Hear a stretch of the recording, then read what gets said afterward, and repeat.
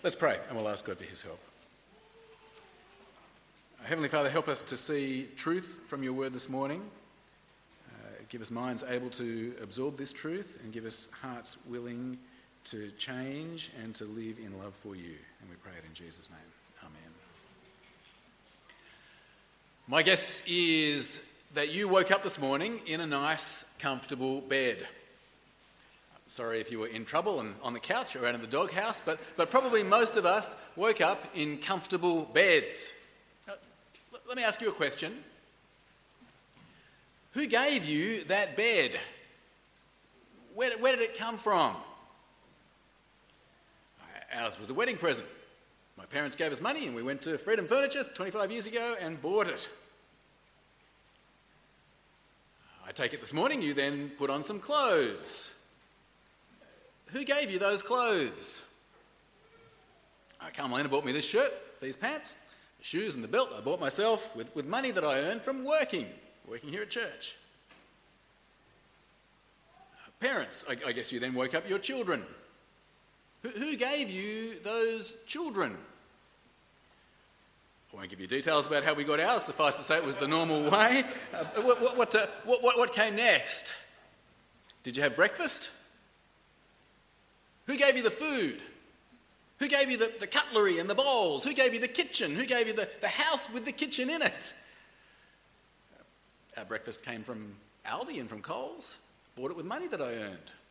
Carmelina bought the bowls. The cutlery was a wedding present from my grandparents. The kitchen is provided along with the house by you as part of my stipend. What happened next this morning? Did you turn on the TV? Who gave you that TV? Did you look at your phone or your computer? I suspect most people did in an addictive kind of a way. Who gave you your phone and your computer? Did you then get into your car? Who gave you that car? Who paid for the petrol? Do you see the questions I'm asking? Who gives us all our stuff? Who provides for us? Now, hopefully, sitting in church here this morning, you're thinking in your head that the answer is God. God gave you all these things. And spoiler alert, that's the point of the talk today. But it's not what most people in our culture think, is it? Most people in our culture think that they provide for themselves. They would answer the questions that I've asked this morning in the same sorts of ways that I've answered them. And it's true to answer in that kind of way, isn't it? People think that they've earned what they have by their hard work. They would say, my power and the strength of my hands have produced this wealth for me. Of course, there's some truth to that way of thinking. And you know what? I suspect it's not just out there that people think this way. I suspect that we have bought into our culture's way of thinking. We say we believe, at least sitting in church, we say that we believe that God gives us everything, but I'm not sure it's what we believe deep down. Deep down, I suspect, we think that we provide for ourselves. We've studied hard to do well in school and university. We've got good jobs. We work hard in our jobs. We earn good money. We're wise about how we spend and how we invest and how we save. And we buy ourselves with our money that we earned what we need or what we want. We provide for ourselves. It seems self-evident to us. We think that we can control the world in such a way that we can give ourselves what we need, we can give ourselves what we want. If we need it, we have the capacity to buy it or get it. Deep down, we think we provide for ourselves. But did you know, our way of thinking and our culture's way of thinking, it's actually very uncommon. Very few people think this way. In most societies, in most times in history, people have realised that they don't actually have much control over life at all. Just think about agrarian societies, for example. In an agrarian society, people plant seeds, but they realise that if they're going to get a crop, they rely on a whole heap of things that they cannot control. They need wind and rain and sun. They need to avoid weeds and bugs. In that kind of society, it's obvious you don't have much control at all. You're at the mercy of all kinds of forces. And so, most people in most societies, in most times in history, have not pretended that they've got things under control. No, most people in most societies and cultures, they've turned to religion for their provision. They've called on a god or gods to provide them with what they need. And that was certainly true of the nations that surrounded Israel in the time of 1 Kings. Now, in our studies in 1 Kings, we've been following, do you remember, the dynasties of Israel? Well, now it's the year 874 BC. You may remember that General Omri had been the king of the northern kingdom of Israel. Well, now Omri dies and his son Ahab becomes king. Ahab is not a worshipper of the Lord. Ahab gets Israel to worship Jeroboam's golden calves, but even more than that, he marries the princess of a place called Sidon. She is a woman called Jezebel. And following his wife, Ahab becomes a worshipper of the gods Baal and Asherah. Now, let me give you a bit of background about these gods, Baal and Asherah. Baal had been worshipped in Canaan and Phoenicia for hundreds of years, and he was the storm god. People believed that Baal was the god who brings rain and dew. Of course, for a subsistence agriculture community, rain is vital. It's critical. Rain brings life. Rain brings fertility. Rain brings food. Now, of course, in the Near East, there are dry seasons each year. And according to legend, that was because Baal was locked in constant mortal combat with the god Mot. Mot was the god of death and sterility. Each year in this conflict, Baal was defeated and he had to submit to Mot and go to the underworld, to the place of the dead. He had to die, basically. That's what brought dry seasons. Baal in the underworld. Baal dead. But then each year, the god Anat would defeat Mot and raise Baal back to life. Baal would be resurrected each year. And that's what would bring back the seasons of rain and fruitfulness. Baal being back on earth, alive again. People relied on Baal to provide for them. And so they worshipped Baal. Baal was worshipped by offering sacrifices, mostly animal sacrifices, but also child sacrifices. And worshippers would also engage in ritual sexual practices to encourage Baal to bring fertility.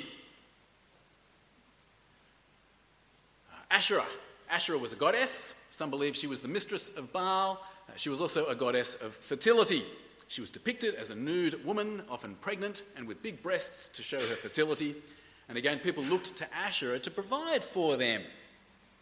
And she was worshipped with sacrifices and with ritual sexual activity.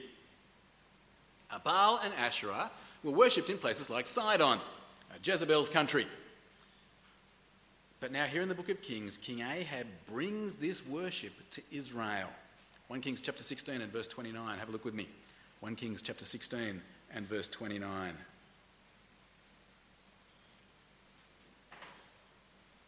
In the 38th year of Asa, king of Judah, Ahab, son of Omri, became king of Israel, and he reigned in Samaria over Israel 22 years. Ahab, son of Omri, did more evil in the eyes of the Lord than any of those before him. He not only considered it trivial to commit the sins of Jeroboam, the son of Nebat, that's the golden calves, but he also married Jezebel, daughter of Ethbaal, king of the Sidonians. And he began to serve Baal and worship him. He set up an altar for Baal in the temple of Baal that he built in Samaria. Ahab also made an Asherah pole and did more to arouse the anger of the Lord, the God of Israel, than did all the kings of Israel before him. In the very last part of the chapter is an interesting little section, but what it probably means is that we see that there is even child sacrifice in Israel, in the rebuilding of the city of Jericho. Things have really gone awry.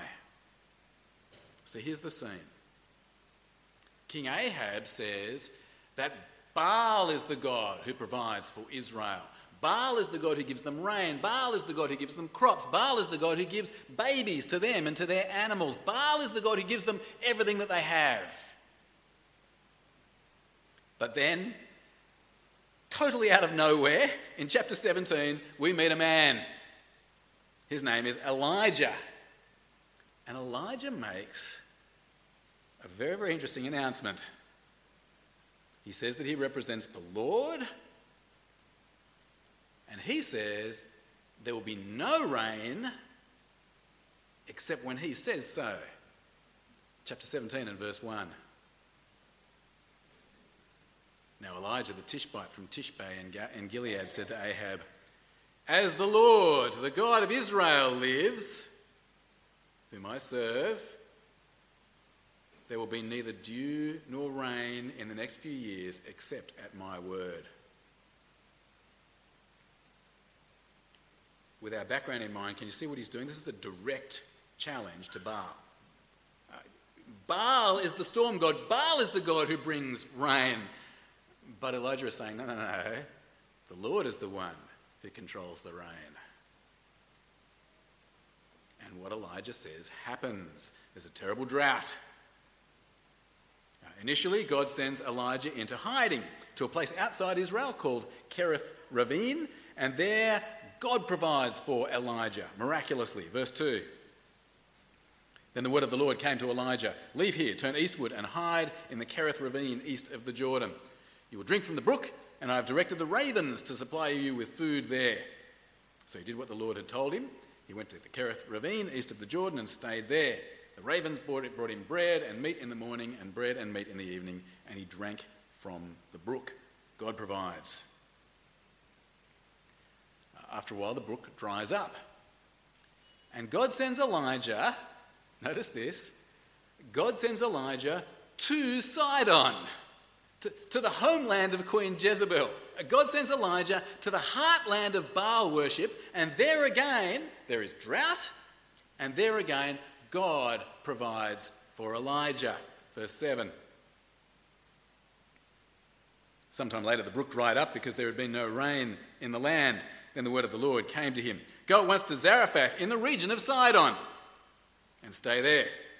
I've directed a widow there to supply you with food." So he went to Zarephath. When he came to the town gate, a widow was there gathering sticks. He called to her and asked, "Would you bring me a little water in a jar so I may have a drink?" As she was going to get it, he called, "And please bring me a piece of bread." "As surely as the Lord your God lives," she replied, "I don't have any bread.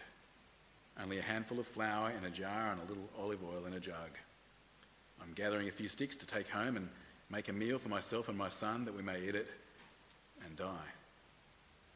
Elijah said to her, "Don't be afraid. Go home and do as you have said. But first make a small loaf of bread for me from what you have and bring it to me, and then make something for yourself and your son. For this is what the Lord, the God of Israel, says. The jar of flour will not be used up and the jug of oil will not run dry until the day the Lord sends rain on the land." She went away and did as Elijah had told her. So there was food every day for Elijah and for the woman and her family. For the jar of flour was not used up and the jug of oil did not run dry, in keeping with the word of the Lord spoken by Elijah. Again, God provides, even in Sidon. While Elijah's in Sidon, a terrible thing happens. The son of the widow dies. But in another miracle, an extraordinary miracle, Elijah raises him to life. Don't forget the background here. Baal is the one who's supposed to be resurrected every year. Baal is the one who's supposed to be able to bring life and bring fruitfulness. Baal is the one who's supposed to defeat death. But here, right in the heart of Baal's so-called land, it's the Lord who brings resurrection and life. And the widow acknowledges that Elijah tells the truth about the true God. Verse 17. Sometime later, the son of the woman who owned the house became ill. He grew worse and worse and finally stopped breathing. She said to Elijah, "What do you have against me, man of God? Did you come to remind me of my sin and kill my son?" "Give me your son," Elijah replied. He took him from her arms, carried him to the upper room where he was staying and laid him on his bed. Then he cried out to the Lord, "Lord, my God, have you brought tragedy even on this widow I am staying with by causing her son to die?" Then he stretched himself out on the boy 3 times and cried out to the Lord, "Lord my God, let this boy's life return to him." The Lord heard Elijah's cry, and the boy's life returned to him, and he lived. Elijah picked up the child and carried him down from the room into the house. He gave him to his mother and said, "Look, your son is alive." Then the woman said to Elijah, "Now I know that you are a man of God, and that the word of the Lord from your mouth is the truth."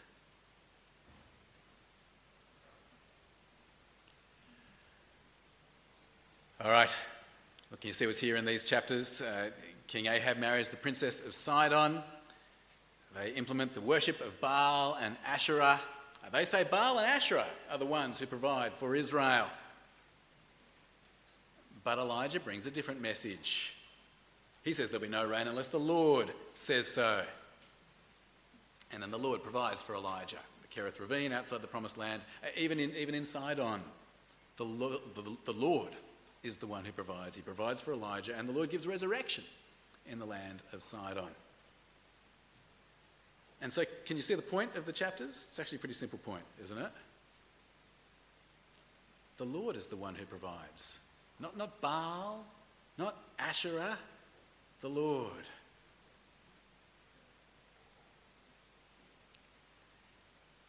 Do you know what, friends? The Lord provides you with everything you have as well. It's not Baal or Asherah or Buddha or Muhammad or anybody else. Israel were wrong to rely on idols. But more than that, it's not you yourself either.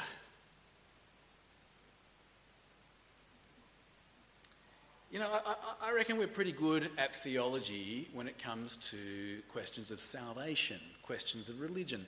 We know, we're convinced, we hear it week after week, that we can't earn our place in heaven. We know that we're saved by Jesus and not by our good works. We know that it's through Jesus that God provides us with forgiveness and salvation. But you know what, friends? It's not just true of salvation. It's not just true of Sunday stuff. It's true of every aspect of our lives. Your life is nowhere near as under your control as you may think. It is God who gives us all of our stuff, our beds, our clothes, our food, our cars, all of it. In fact, we rely on God for every breath we take, for every brain cell, for everything. We are just wrong to rely on ourselves. But more than that, when we do, we are just as much idolaters as Israel were under Ahab. If we think we provide for ourselves, we are just as much idolaters as Israel were here in Kings.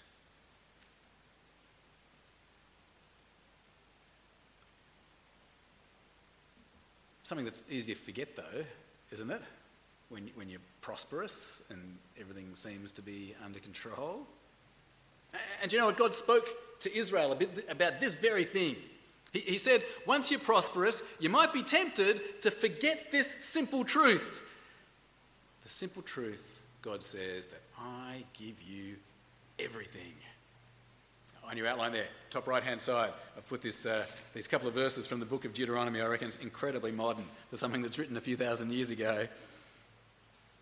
God says to Israel, when you have eaten and are satisfied, praise the Lord your God for the good land he's given you. Be careful that you do not forget the Lord your God, failing to observe his commands, his laws and his decrees that I'm giving you this day. You may say to yourself, my power and the strength of my hands have produced this wealth for me.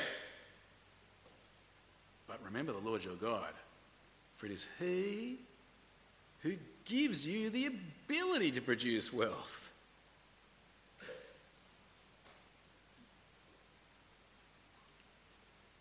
Is this what's happened to you? Have you fallen into this trap? Have you forgotten that everything you have and everything you are comes to you from God? Well, how would you know? How could you kind of diagnose this problem in yourself? How could you tell if deep down you're relying on you rather than on God? To conclude, I want us to think about three contrasts. Three contrasts that might just reveal who we're really relying on. You can see them on your outline. The first contrast is this. It's the contrast between thanks and pride. The New Testament says this. I've put this on your outline from 1 Timothy. The Apostle Paul writes to Timothy and he says, "Command those who are rich in this present world not to be arrogant, nor to put their hope in wealth, which is so uncertain, but to put their hope in God, who richly provides us with everything for our enjoyment." A little bit earlier in Timothy it says this, on your outline again, "Everything God created is good and nothing's to be rejected if it's received with thanksgiving." You see the contrast? If we believe God is the one who provides, how will we feel? Thankful, grateful, kind of humbled. We will say, "Thanks, God." Not just as a kind of a ritual after meals or before meals or something. We will actually genuinely say, "Thank you." But if we believe we're our own provider, well, we'll feel a bit proud of what we have. Arrogant, as it says in that first passage. So which is it for you? Thankful or proud? I know for me it's a bit of a mixture. I do genuinely feel grateful to God. I feel grateful for the country that he's put me in. I couldn't control that. I feel grateful for the parents he gave me. I couldn't control that. I feel grateful for my education and grateful for good health. Grateful for, as it says there in Deuteronomy, the ability to produce the wealth and the family that I have. But I have to admit, I do also feel a bit proud, a bit arrogant about who I am and what I have if I compare myself to people, as if I'm a bit superior to other people who haven't got what I've got. Comes out just in subtle ways. It's pretty well hidden. Definitely there, though. How about you?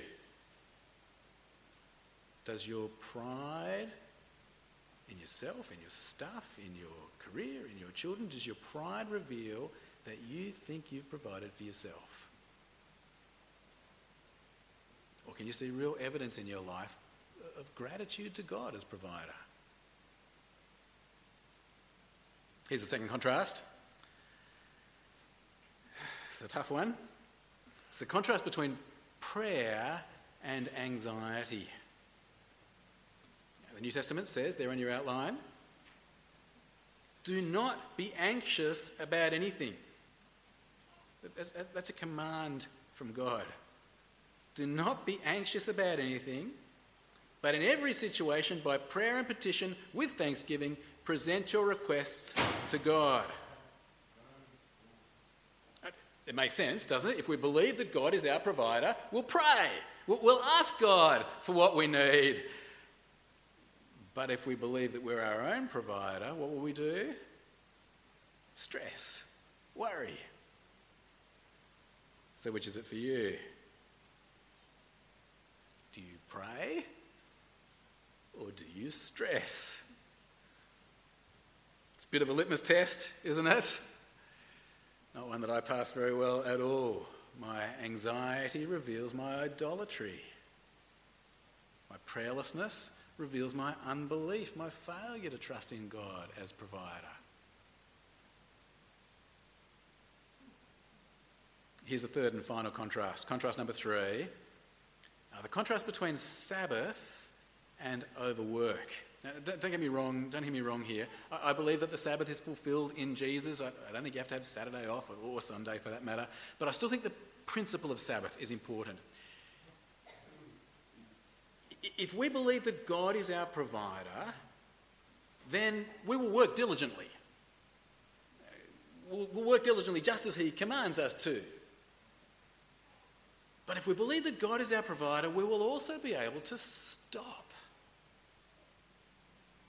we'll also be able to rest, to take out time to worship God without checking the telephone.